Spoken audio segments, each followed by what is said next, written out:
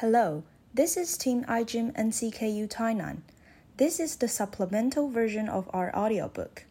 Hope you can enjoy and also learn more about synthetic biology during listening. Now, let's get started. National DNA Day. Everyone loves vacations. There are days that everyone can get together and celebrate.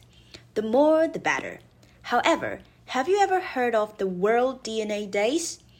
It's a holiday held to celebrate and commemorate the successful completion of Human Genome Project and the discovery of DNA double helix.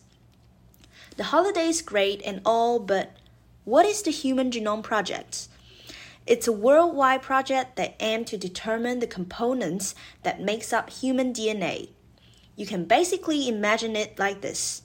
If the human body is like a computer, our DNA will be the codes that encode everything about us. Therefore, figuring out the base pairs that made up our DNA would be like finding out what makes us. Pretty impressive, right? What's more fantastic is that the National Human Genome Research Institute has now found more than 92% of humans' gene sequence, and these informations are available to anyone online as we speak. But what is DNA? What is it made of? It's a long molecule consisting of two chains that twist around one another, forming a helix structure, like normal chains that we can see in our daily lives. The chains in DNA structures are made out of links. However, unlike the iron circles that build up iron chains, DNA chains are composed of nucleotides. This compound is first discovered by James Dewey Watson and Francis Harry Compton Crick in 1953. Alright, let's back to the holiday.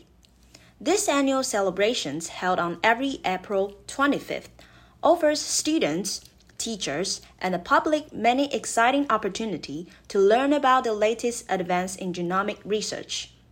It has now become a worldwide learning opportunity of genomic information for anyone. During this episode, we learn about what the Human Genome Project is about and the basic concept of what the DNA is. But most importantly, we got another holidays to celebrate. Next time you run out of excuses to get out of school or works on April 25th, revisit this episode and tell your teacher or boss that you have to learn about genomic information so that unfortunately you cannot make it to work or school today.